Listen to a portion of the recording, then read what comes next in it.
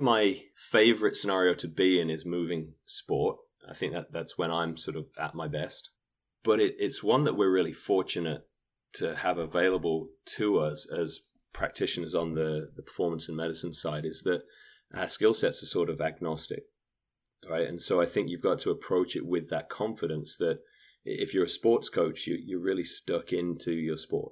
If you're at the top, there's only a handful of jobs for you. For us, we get to be in that bigger pool.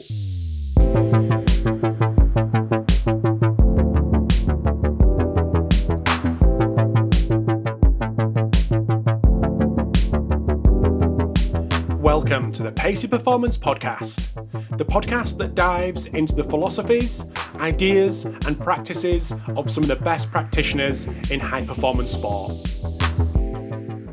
So this week, I am delighted to welcome Jeremy Bettle on the Pacey Performance Podcast. So Jeremy is Performance Director at New York City Football Club in the MLS in Major League Soccer. So in this episode, we have a little chat around leadership as well as building a philosophy. But most importantly, we have a little chat around Jeremy's extensive experience across multiple different sports. So he's worked in rugby, ice hockey, collegiate sport, basketball, and latest football. So we have a chat around what he does in them first 30 days, 60 days, and 90 days in an organisation, but also what he does in the lead up to starting in a new organisation or a new sport, the preparation that he does. And the reason for that is because I think there's a transition happening in our industry where the traditional football guy or rugby guy or cricket guy is becoming a thing of the past, and employers are actually wanting diversity of thought. So somebody that's been employed in multiple different organisations, multiple different sports, and we're seeing that all over the place. So I want to get Jeremy's take on that and how he goes about implementing his system and his philosophy into a new sport. So fantastic episode coming up, especially if you're one looking to experience different sports. This episode of the Pacey Performance Podcast is sponsored by Samson Equipment. Samson Equipment has been manufacturing elite strength equipment since 1976. Based in New Mexico, Samson provides professional weight room solutions for those looking to lead the way in advancing our strength and conditioning profession. Being a direct manufacturer, the team at Samson brings fully customization capabilities in not only branding but in custom equipment needed to execute your programming. The Samson team brings many years of experience not only in coaching but in manufacturing high quality strength equipment, so there is no vision too great. If you can dream it, they can build it. Find them on social media at Samson_EQ, and for more information, visit their website samsonequipment.com or email andy@samsonequipment.com. And this episode is also sponsored by Black Box Fitness. Black Box Fitness are leaders in performance training equipment and facility design. Black Box are specialists in designing and building performance facilities for sports teams and strength and conditioning coaches. Black Box manufacture and distribute a full range of strength training equipment from their headquarters in Belfast right across Europe. If you want to learn more about Black Box, check out their website blackboxfitness.com or follow them on social media at blackboxfitness. And this episode is also sponsored by Hawkin Dynamics. Hawkin Dynamics is the world's first wireless force plate testing system. The Hawkin Dynamics system is built for coaches to test in the real world, not just in the lab. Capture reliable data on all your athletes in a matter of minutes and monitor their progress in the cloud from anywhere in the world. The Hawkin Dynamics force plates are wireless, portable, and trusted by teams at every level of sport. Integrating force plates into your athlete monitoring program has never been easier or more affordable.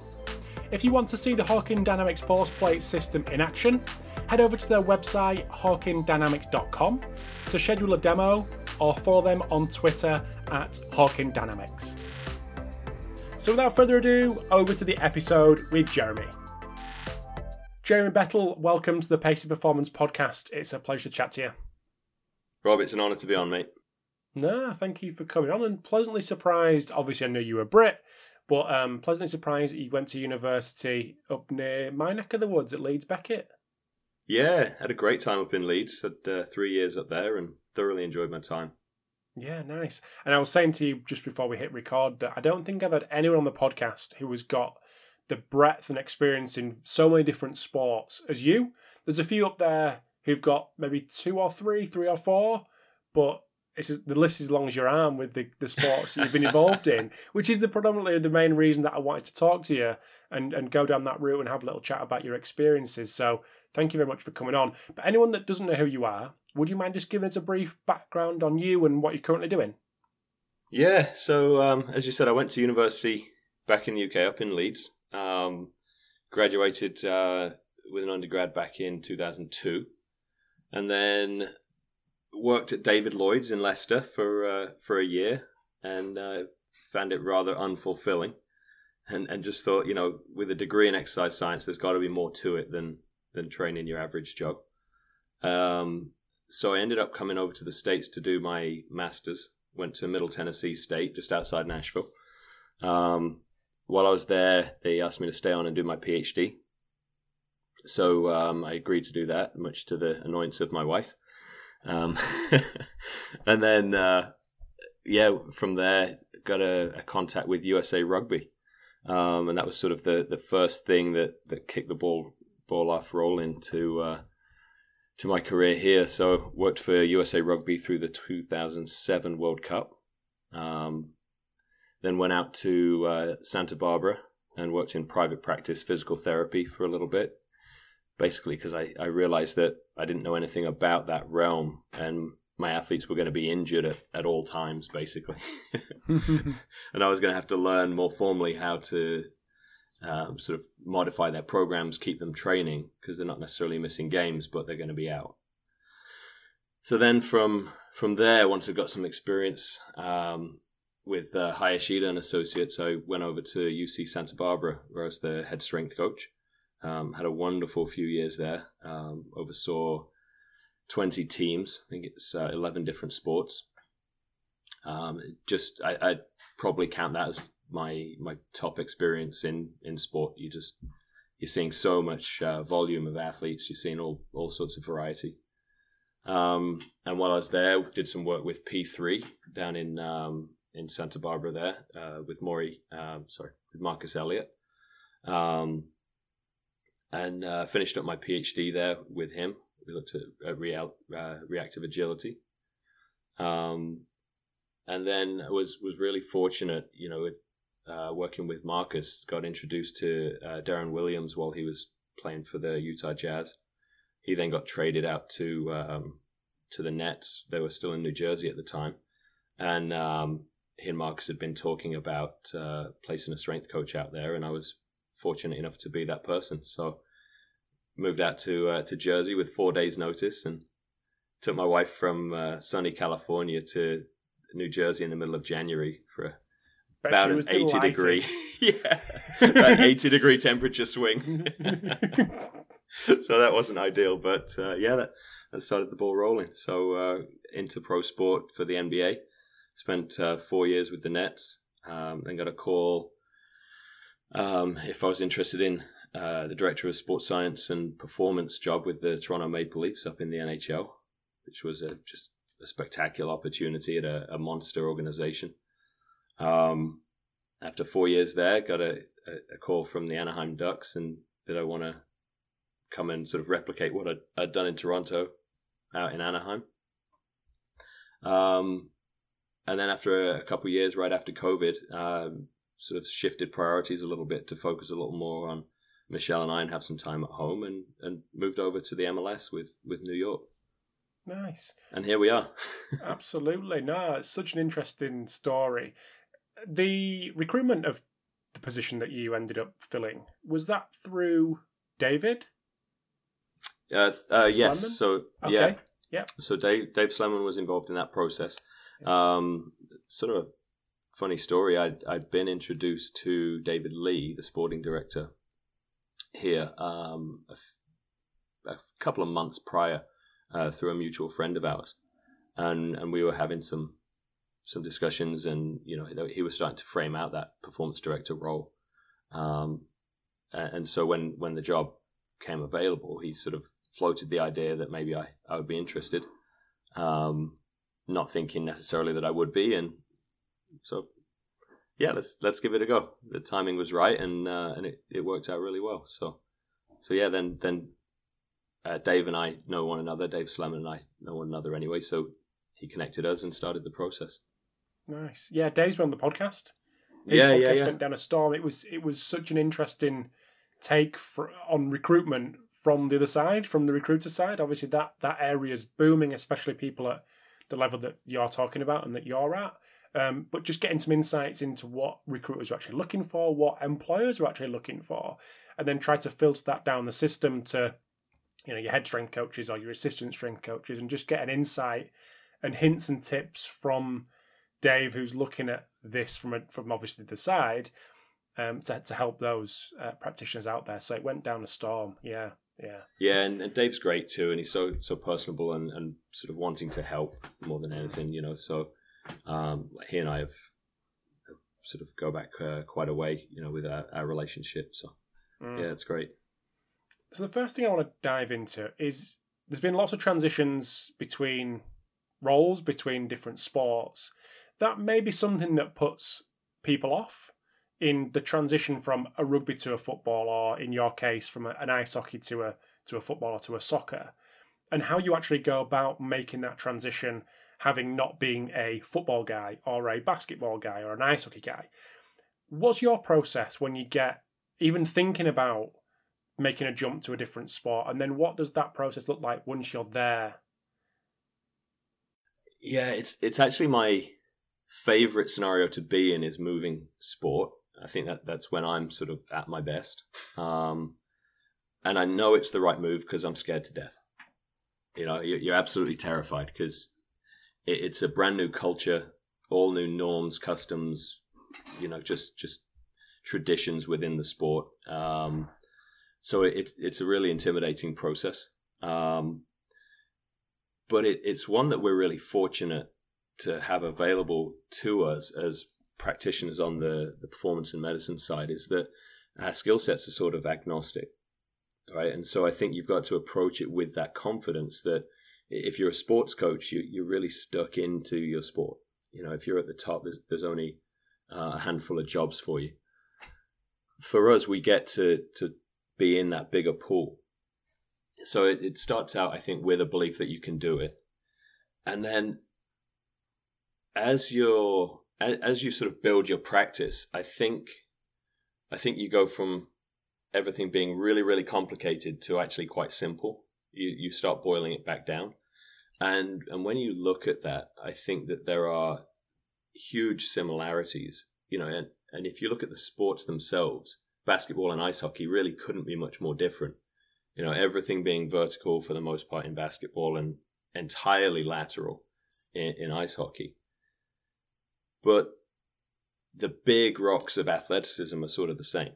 You've got tall athletes moving sideways, right? And so when you're training for that trait and you analyze the sport and you pull out those sort of biomechanical motions that are predominant in that sport, and you just look to train them. Right? And so it's not as complicated as I think we can make it out in our head. And it's certainly not as complicated as people who've only been within one sport think it is. Everybody likes to think their sport is special and unique. And, I know like you do squats in hockey, but, that's not football. It's different, yeah. Yeah, it's different in football. Yeah. Okay. Yeah. So yeah, it's a very intimidating process to start with, but I find that somewhat more from a cultural perspective, and that learning curve initially is absolutely immense, but that's what I enjoy about it. You get to go in with a fresh set of eyes, no preconceived notions, and you get to slowly over time just see where your philosophies can plug in and where you can identify gaps and bring things from other experiences that you've had to enhance an already really good system. Has there been any examples that you can think of, reflect on your own path when you're diving into these different sports, where you've tried to bring a previous methodology, previous thought process into a new organization that hasn't worked? It's worked in this environment, so you've thought, great, it'll work in this one, and it's flopped or not gone as well as you thought. Can you explain any examples of that? Yeah, absolutely. And where I think that happened to me, it was probably not moving sport, but moving within a sport. Because I think there's a level of complacency when you go within a sport that it's just going to be the same. And so I sort of went in and sort of, I thought you'd just be able to take the system that I'd spent 4 or 5 years building and just start. It'd be year 5, but in the new place. And forgot all the work that I'd done year 1, year 2, year 3 to compound those effects to get to where we were, which was a really elite system by the time we were up and running. But the new environment just wasn't even close to ready for it. Right? And so then you walk in and you think, oh, so much low-lying fruit here. I can just start picking it off quick, like day 1, start making changes. And you walk into a group of people who don't actually know that there's change needed yet. And then you start sort of moving everything around and people get defensive. And now you're sort of behind the 8 ball a little bit in terms of you're trying to dig yourself out of a hole because you've immediately come in and put people's guards up. I've got a little question off the back of that. Just write it down so I don't forget. Interesting. So you moved into an organisation and you're the change because you've been brought in, but the people in the organisation or the organisation as a whole doesn't know that the change is needed or doesn't think the change is needed. How do you attack that? Or no, attack is probably the wrong word. How do you tackle that? Usually people think it's someone else that has to change within the organization. You know, I sort of told that to James Morton the other day on a chat we had with that people are generally excited for someone else to change when you go into an organization. Oh, the medical guys, yeah, they really need to get their stuff together. Or the strength coach is terrible, you know. And so how I approach it now is different than how I did at that point. You know, just sort of gangbusters, go in and try and make that change fit just right away, just start telling people how we were going to change things. Essentially, my job is a change management process as much as it is a performance director's role where you're really addressing performance because you're dealing with people who are at the top of their game and have been at the top of professional sport for a long time and have had a lot of success with the way they've been doing things. And so for me now, the process is more to go into an environment and sit back and observe for a little bit. Now, it depends very much on the organization, how much time they'll give you. You know, certain places they're demanding results the day you get hired. Other places, like here in New York, it was a slower process for me. I came in mid-season, which makes it easier for you to come in and not make changes. And so for the first 30 days, I really didn't do anything on the job. I just sort of watched and observed. And what that allowed me to do was see the things that were going really well. You know, and that's something I've missed previously in coming in and trying to change day 1 and make it my system. You miss that richness that you're getting from the quality of the practitioners you're moving into. And then what you can do is start slowly plugging in areas that you think you can help and sort of be a force multiplier rather than just sweep everything out and here's what we're doing. And it also creates a sense that it's our program as opposed to it's my program. I'm coming in and delivering this to you and I'm going to take all the credit for it. Or I'm going to blame you when it doesn't work, you know. And so I think that has helped these change processes go much better when we sit down and we actually create them together. And we don't flush down the toilet all the stuff that people are doing really well. So the first 30 days, you were given the opportunity to watch and observe. In this current role, what would the next 30 days look like? So up to 60 days and then up to 90 days? So up to 60, you're starting to look at the subtle changes that, because again, we were in season, so I didn't want to change too much right away that was going to create big changes in the athletes' routines, particularly as we build up to game day. So starting to address things like any concerns we have with the nutrition, the menu, things that are changing behind the scenes that are sort of happening to the athlete versus them having to actually participate in. Starting to design that environment a little better around the training facility. One of my philosophies around that is that the athlete sort of jumps in the river at the front door and they flow through the system that you've got them in, and it sort of happens to them. And so they we'll come back to that because I'd love to get some more detail on that. We'll come back. I'm telling you, which is a reminder to me. So sorry, carry on. So they sort of flow through this river, and when you look at like Richard Thaler's work that he got the Nobel Prize for Economics on behavioral economics, it's designing the environment to sort of tilt the board your way and help them make better decisions, so that they're in your system and they have to try very hard to not be, because the whole environment is sort of designed to keep them within it. So these are little things that we can do just to have the environment happen to the athlete. And then we start, with guys who may be out injured, we start looking at how are we progressing them through a rehabilitation program, because those guys we can change quite a lot for quite quickly.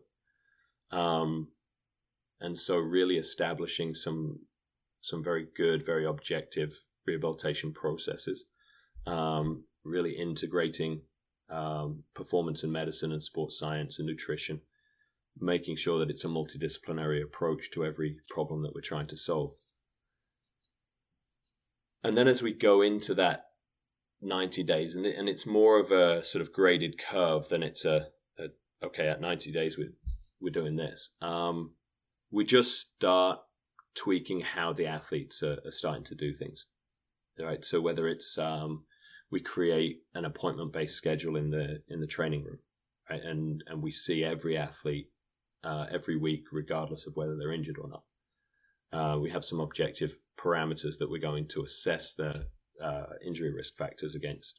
All right. And so these are the sort of changes that we make. And then once we get to the off season, now we can make big changes. So when they walk back into the facility, they see and feel a change in the environment.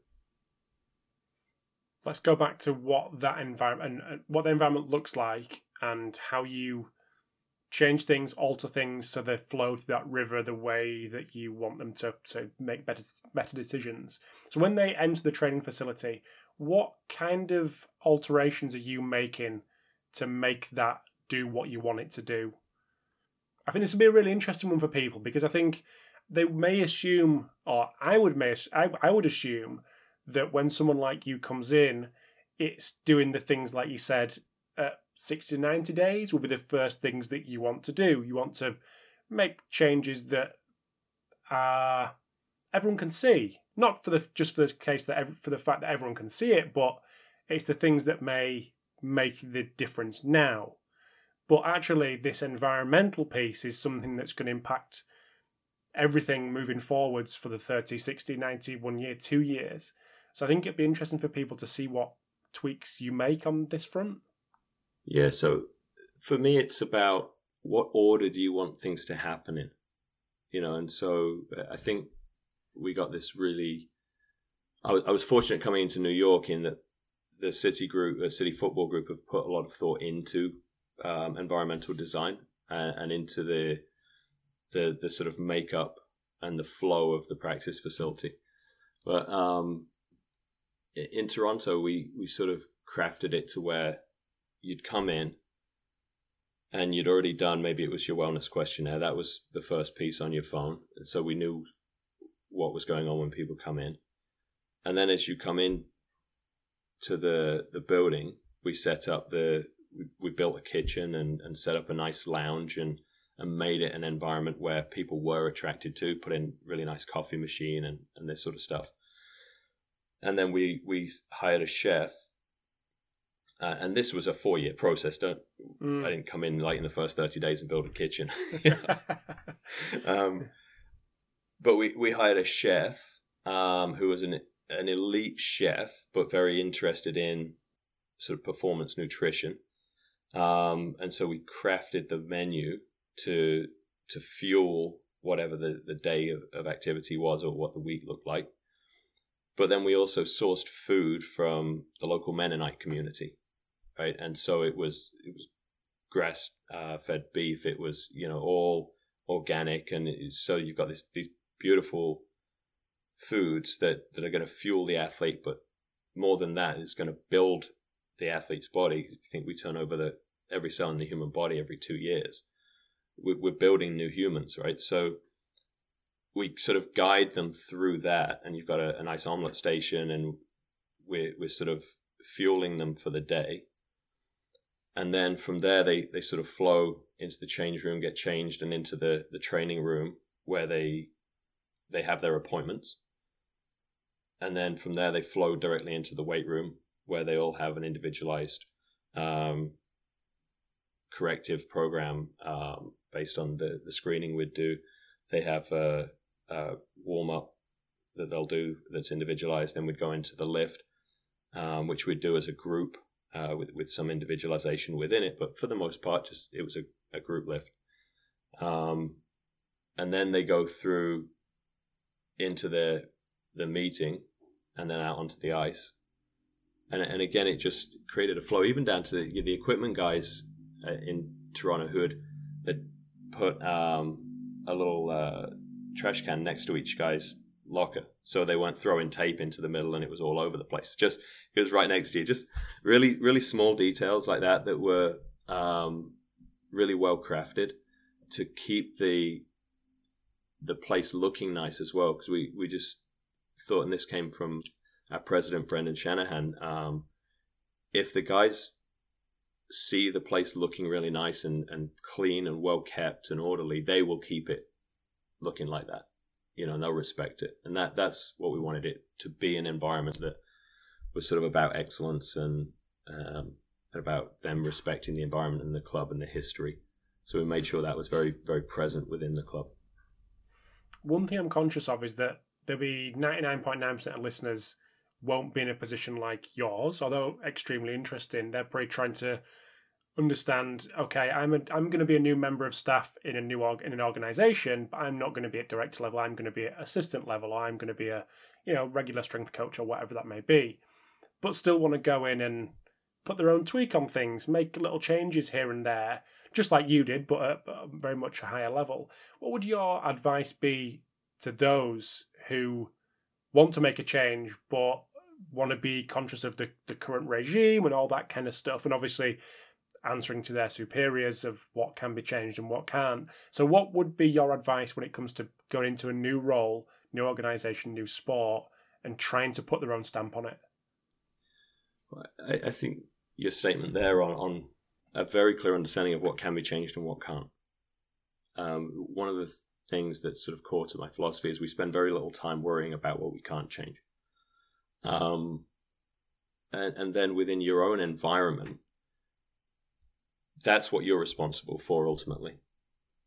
That was my space in Brooklyn. I was the strength coach, and that weight room, the atmosphere in there, which was one where athletes could come in and feel comfortable to vent and share and hang out as well as get their work in.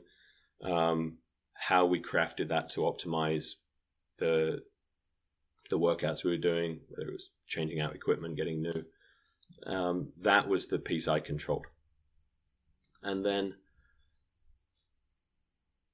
building the relationships with your co-workers in other departments to create influence, and not through coming in and telling them how it should be done, but understanding their role, understanding where they can help you and you might be able to help them, and sort of, again, working to co-create some programs and create change together. versus coming in with the answers, which I've certainly been guilty of. But then you get to work with the nutritionist, you get to work with the psychologist, right? And you get to build a multidisciplinary program yourself through your own relationship skills versus having the authority to just come in and say, no, this is changing. So we're just going to take a very quick break in my chat with Jeremy. So in part 2, we have a chat around transitioning from being a practitioner into being a leader. And that not only is applicable to those who are going into director of position like Jeremy, but also those who are leading interns or leading assistants. Then we have a chat around the gaps in performance departments and how staff can plug them. So really interesting part 2 coming up.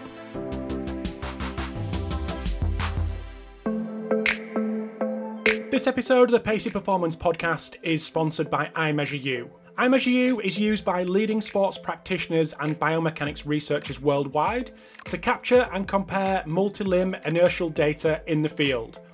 IMU Step from iMeasureU is a dual sensor and app lower limb load monitoring tool which helps practitioners optimize return to play for running-based sports. iMeasureU have just released their new and improved waterproof sensor Blue Trident, which includes ultra-high G capabilities to quantify high-impact steps such as cutting, landing and sprinting, longer life battery to collect data all day, real-time feedback to aid immediate interventions, and faster workflow so practitioners can review long training sessions within minutes of training completion. iMeasureU, now part of Vicon, works with military, pro and collegiate coaches and athletes from around the world, including the Australian Institute of Sport, the US Department of Defense, and collegiate and pro teams from around the world. If you want to get to know more about iMeasureU, head over to their website iMeasureU.com or follow them on Twitter or Instagram at iMeasureU. And this episode is also sponsored by Kitman Labs. Kitman Labs is sport's first technology company to offer a complete solution that includes innovative analytics and an advanced athlete management platform that is supported by a team of sports, technology, and data science experts with over 200 years' experience. Kitman Labs is leading the evolution of sports performance, partnering with over 150 elite teams across the NFL, NHL, MLB, AFL, EPL, and Championship Rugby. Through advanced statistical analysis, rigorous scientific research, and unparalleled industry experience, they've architected the world's only analytics platform that helps sports teams to truly harness their data and uncover the influences behind performance optimization and injury risk. To find out more about Kitman Labs, visit kitmanlabs.com or follow them on social media at Kitman Labs. And now back to the episode with Jeremy. You mentioned philosophy there and what your philosophy is. I'm always interested to hear what people's philosophies are and how they articulate them, especially when there's a little red button flashing there. Well, it's not actually flashing, but the time's going up because we're recording. How people do that in this environment. So how would you describe your philosophy? What is your philosophy? Overall, I think it is a multidisciplinary approach to complex problem solving. In a nutshell. Mm-hmm. Mm-hmm. Essentially, I don't buy into any of this. Injuries are a part of sport. We can't improve an athlete's nutrition. We can't control what they do away from the rink, the court.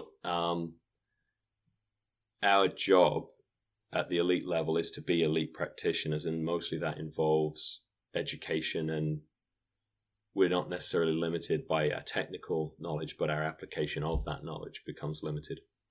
So I think if we identify problems that we want to solve, in Toronto, we wanted to go after groin injuries.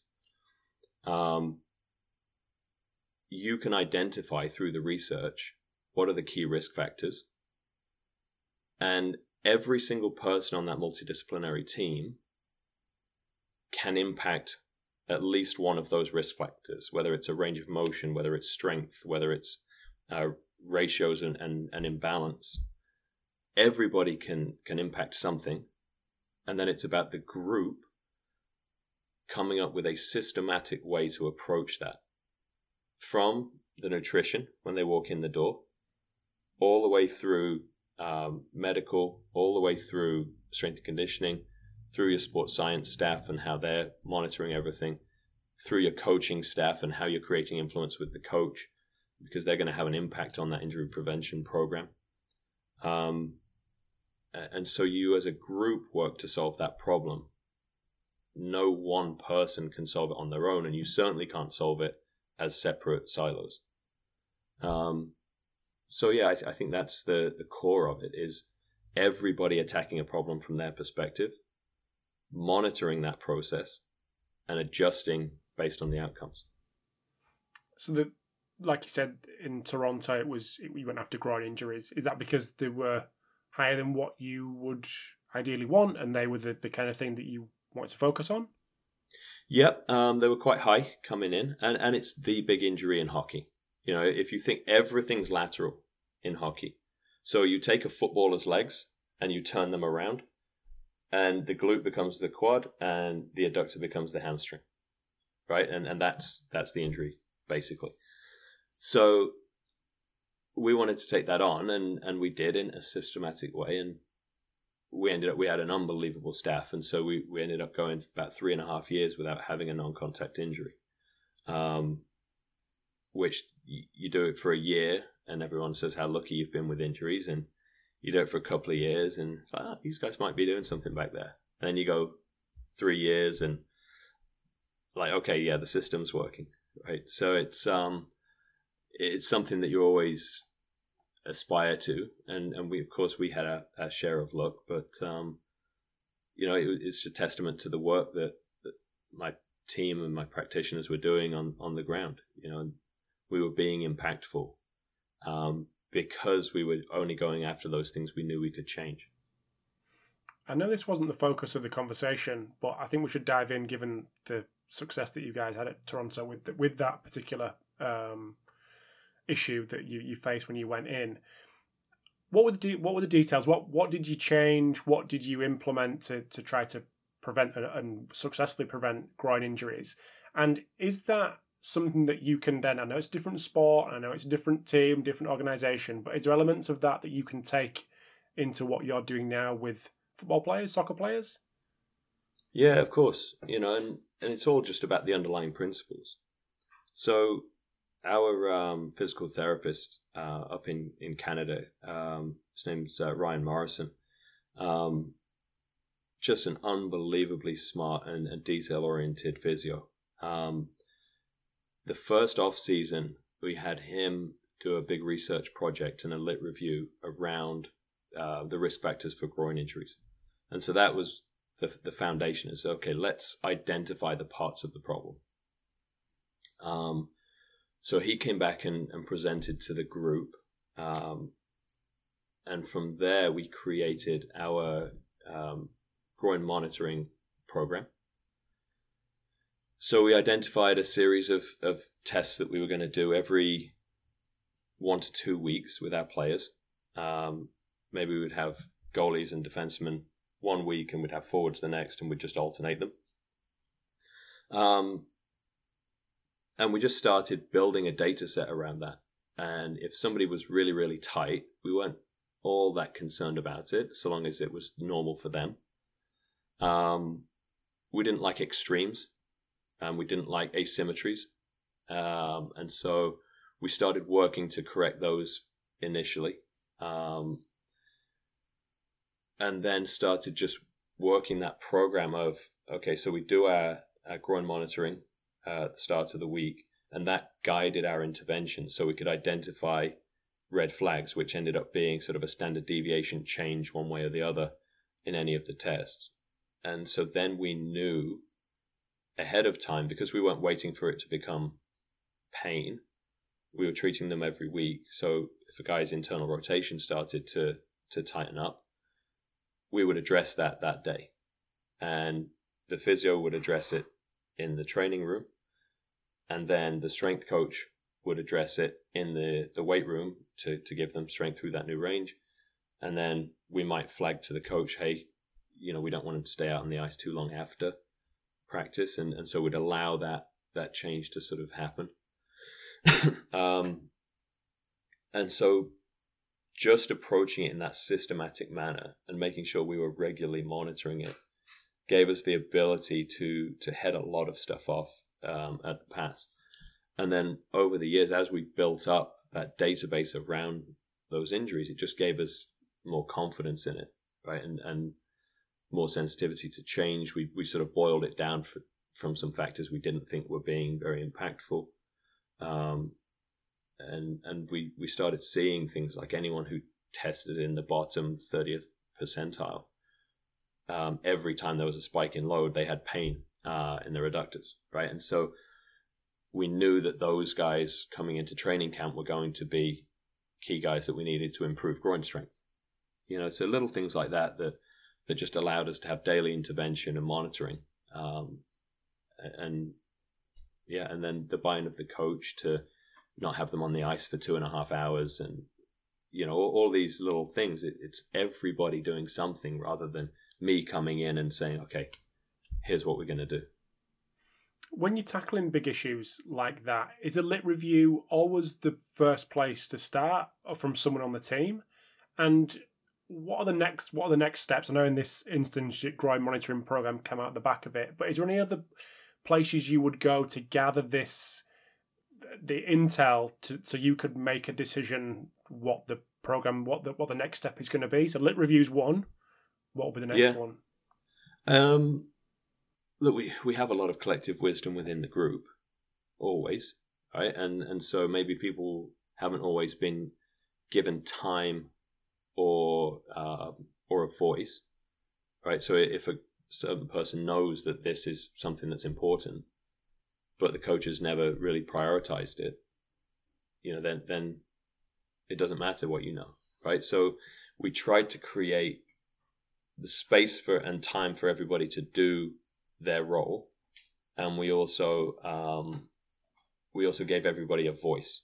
One of the first things we did there was create morning meetings with the entire multidisciplinary team and give everybody a voice as we reviewed each player on the roster. That's typically not the case when I've gone into a place that's been happening. So that's really important, allowing your really high-level practitioners to do their job. Working on buy-in to the program that you put together with the players and with the coaching staff and management. And so they can sort of back and reinforce it, whether it's making certain things mandatory or whatever that might look like. And then reaching out to subject matter experts. When in your lit review, you'll see certain names coming up over and over again, and making sure that you're reaching out to them, and you maybe send them your program, like ask for a review of your program. You ask them to present to your staff.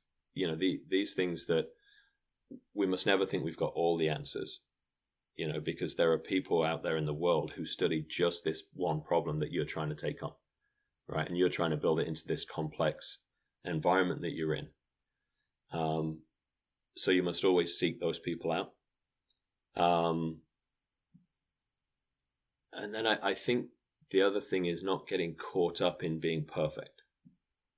None of my programs are perfect. You'd probably look at them and think they were terrible. But they work in the environment, right? We have to find the best bad way of doing things often in pro sport.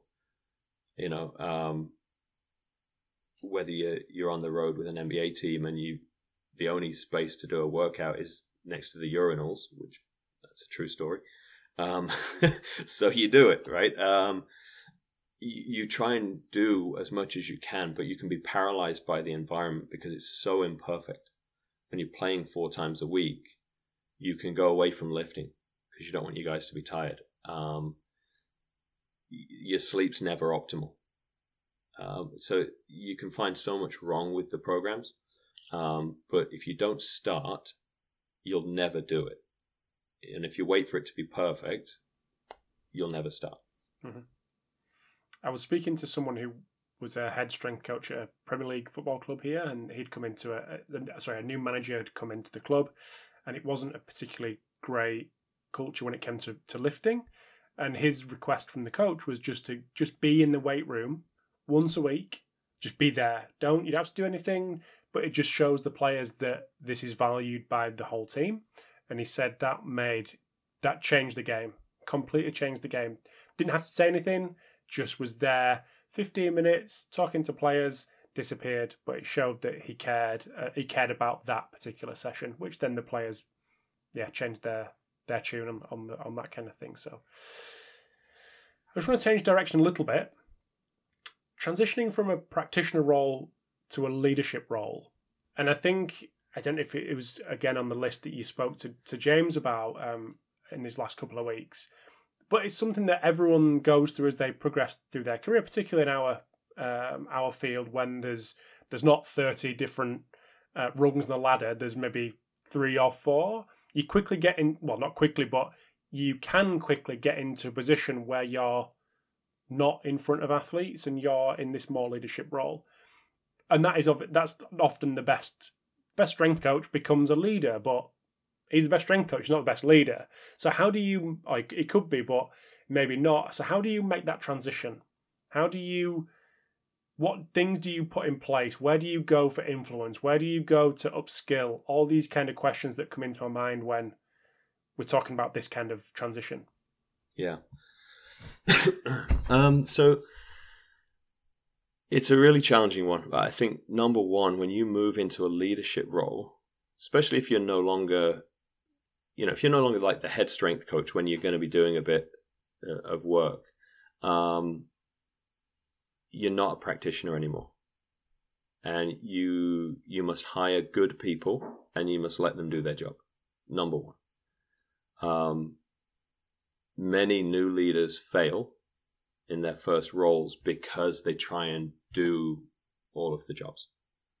And you've sort of matriculated up to the top of your field. And so it's on you to find somebody who you trust to do the job, which I've been very fortunate to, Matt Herring was with me all the way from UC Santa Barbara. He went off to the Spurs. I went to the Nets. And then we teamed back up at the Maple Leafs. And just someone that I trusted implicitly to run that program for me. Hiring a good physio. Like it's that knowledge that you aren't the expert in all of these fields anymore, right? You need to know what you need and who can do it.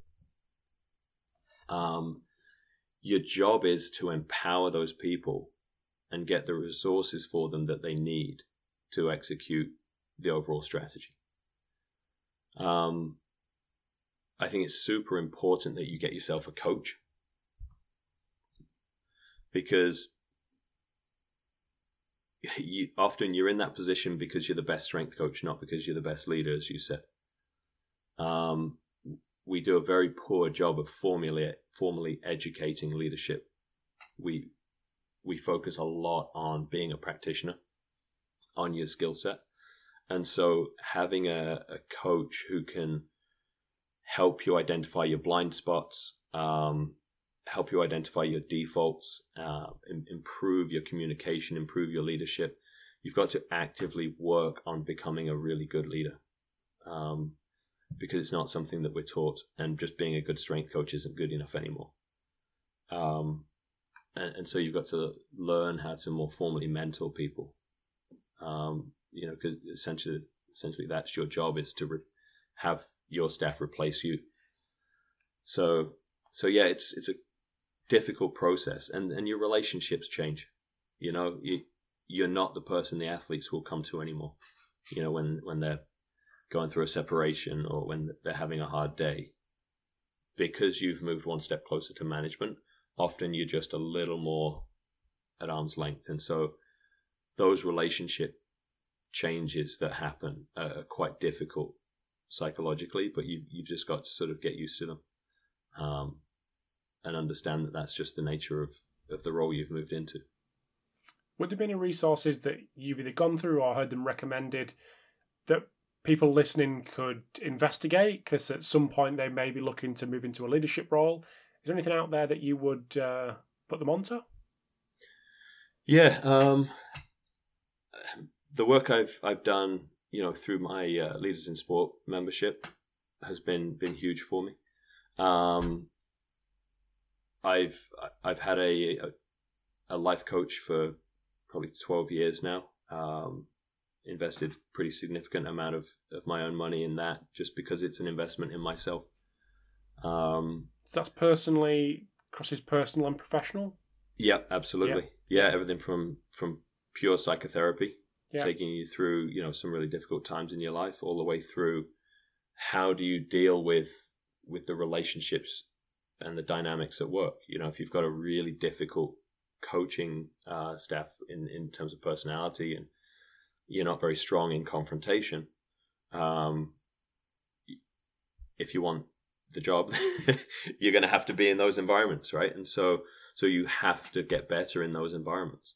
And so you can practice becoming better at that, and you can be taught how to do that. So I think finding a coach or a mentor and investing in yourself is huge.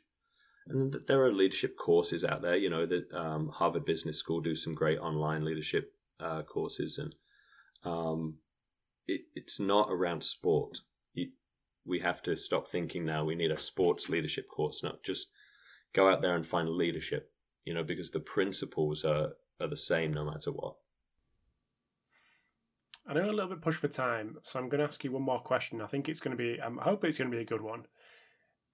From your perspective, being the position you're in, obviously making hires, is there any particular gaps? And we're talking about practitioners now, so strength coaches, sports scientists, could be physios, could be any of this performance staff. Any particular gaps that you see in skill sets that need to be plugged and people can upskill in so they can plug them for someone like you in the future? And what is the next thing? What is the next expectation for staff coming into roles like those? 2 questions in one.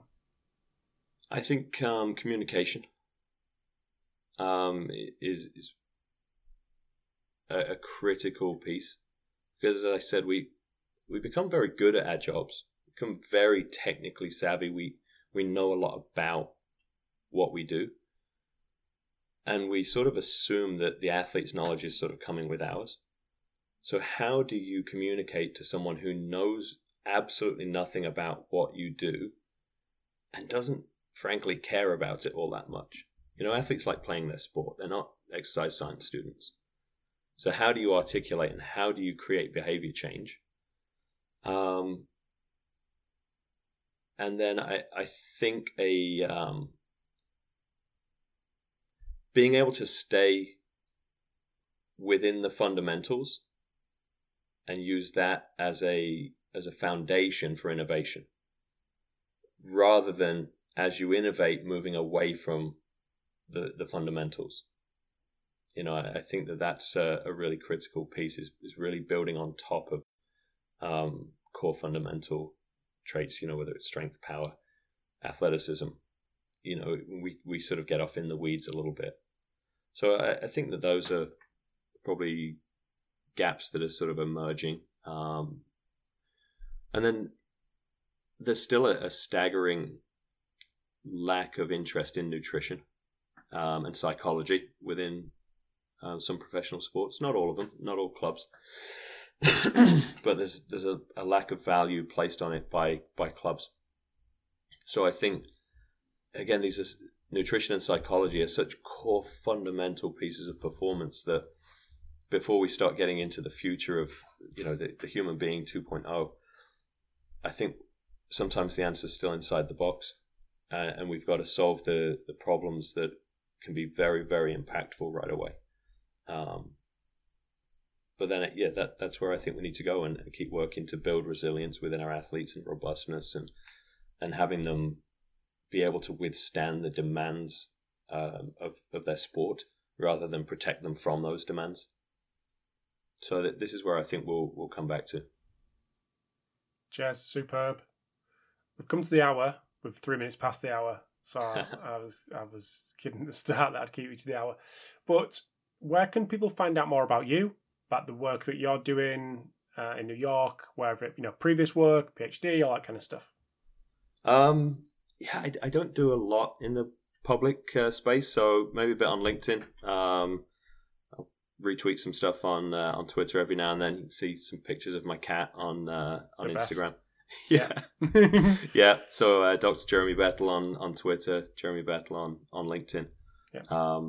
Yeah. That's usually the best spots. Superb. Jez, have a good rest of the day. Stay on, we'll have a little chat after, but officially, thank you very much, and right. Look forward to keeping in touch. Yeah, thanks so much for having me on, Rob. Thanks, mate. Thanks for tuning in to episode 399 of the Pacey Performance Podcast. Big thanks to Jeremy for squeezing me in to the diary just before a game in the evening, so really appreciate that. Also, big thanks to Hawking Dynamics, iMeasureU, Kitman Labs, Samson Equipment and Black Box Fitness for sponsoring this episode today. The podcast could not run its current form without these guys, so I really do appreciate their support. And obviously the podcast could not run its current form without the support of those who are listening, so thank you very much, and I will chat to you next week.